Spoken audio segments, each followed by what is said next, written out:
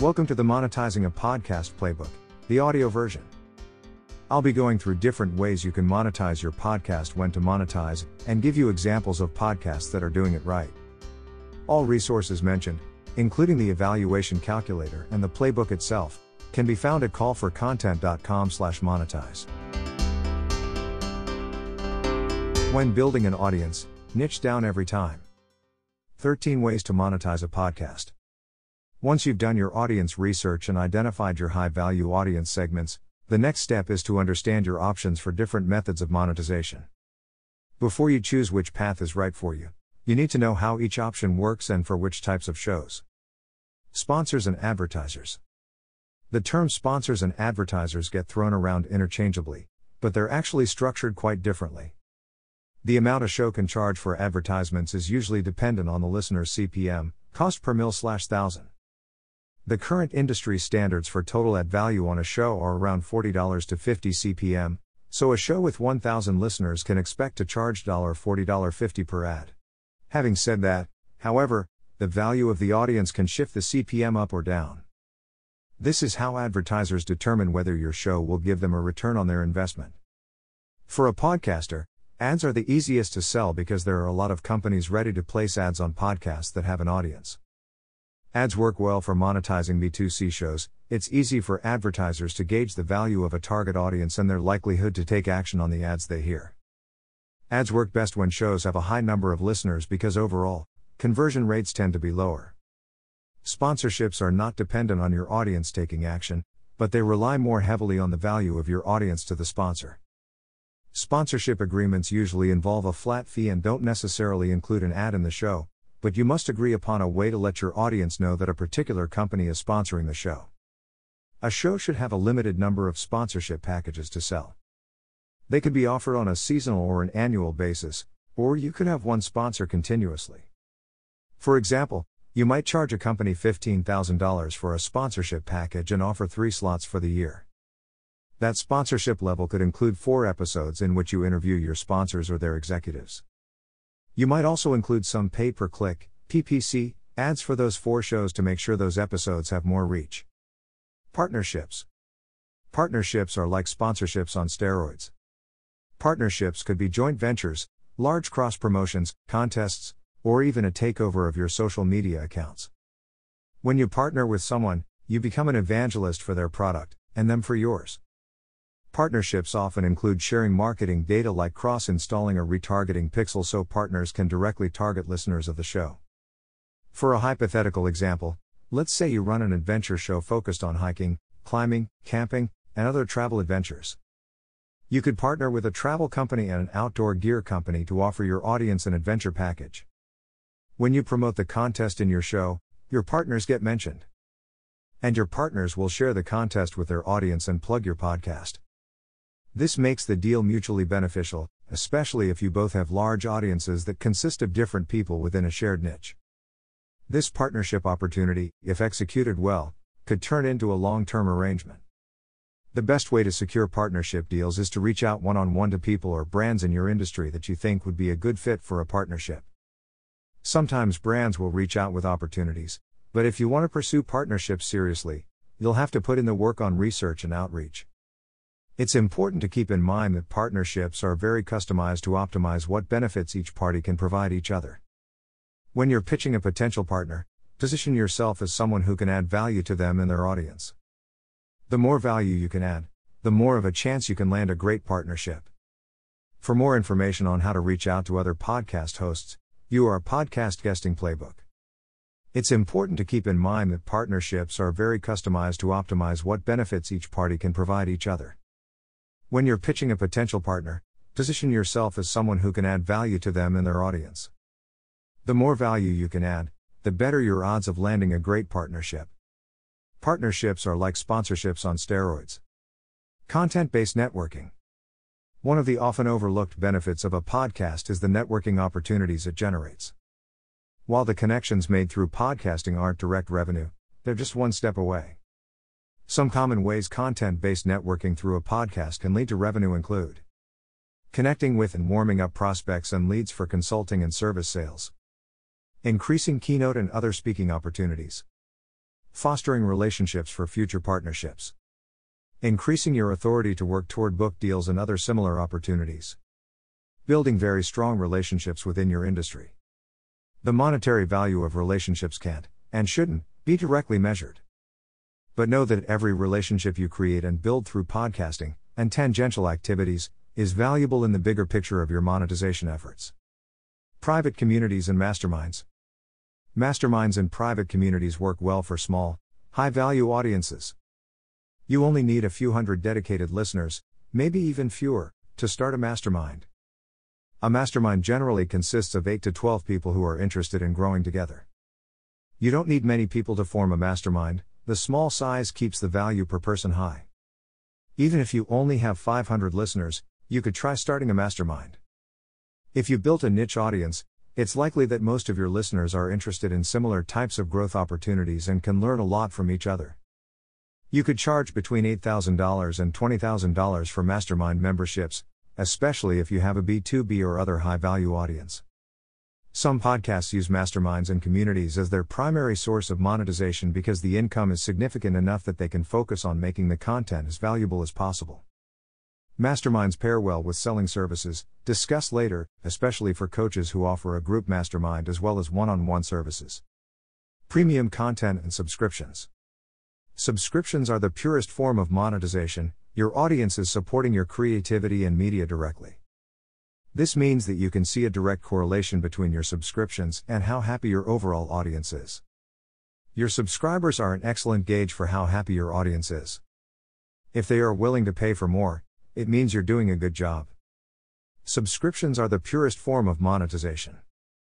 Monetizing with subscriptions, also known as premium content, requires consistency, commitment, and continuous implementation. If someone is paying a monthly fee to access premium content, they will expect exclusive content on a predetermined schedule, or they'll cancel their subscription. Subscriptions are a great way to monetize a property at scale. Just take a look at China, which has a podcast market 23 times the size of the US podcast market. Their market is almost entirely B2C, subscription-based shows for education and self-improvement. The bottleneck of subscription-based shows is the content creation itself. This model requires a more significant investment in the content creation side. In many cases, you will be creating almost double the content to keep both your free listeners and your paid subscribers happy. For a subscription model to be sustainable, you need to take time to understand what is considered premium content for your market. If a market is already very saturated, then creating the same type of content, only double, won't be enough to gain subscribers. In that case, your exclusive content should be an elevated version of your free content, not a carbon copy. Info products and books. Selling books and other info products related to your podcast content or industry can work well for both B2B and B2C shows. Because they are lower priced offerings, you need to have a broad audience to make any significant income with this monetization method. Content for info products and books can easily be repurposed from existing episodes of your podcast. If you've interviewed 30 CEOs and gathered dozens of business tips, you could turn that information into an ebook or online course. Repurposing is a cost-effective way to get something valuable in front of your audience without investing in more original content. These assets can be used as lead magnets to capture your listeners' email addresses and make it easier to nurture and sell to them in the future. Having an email address can be more valuable than the money you make selling the product.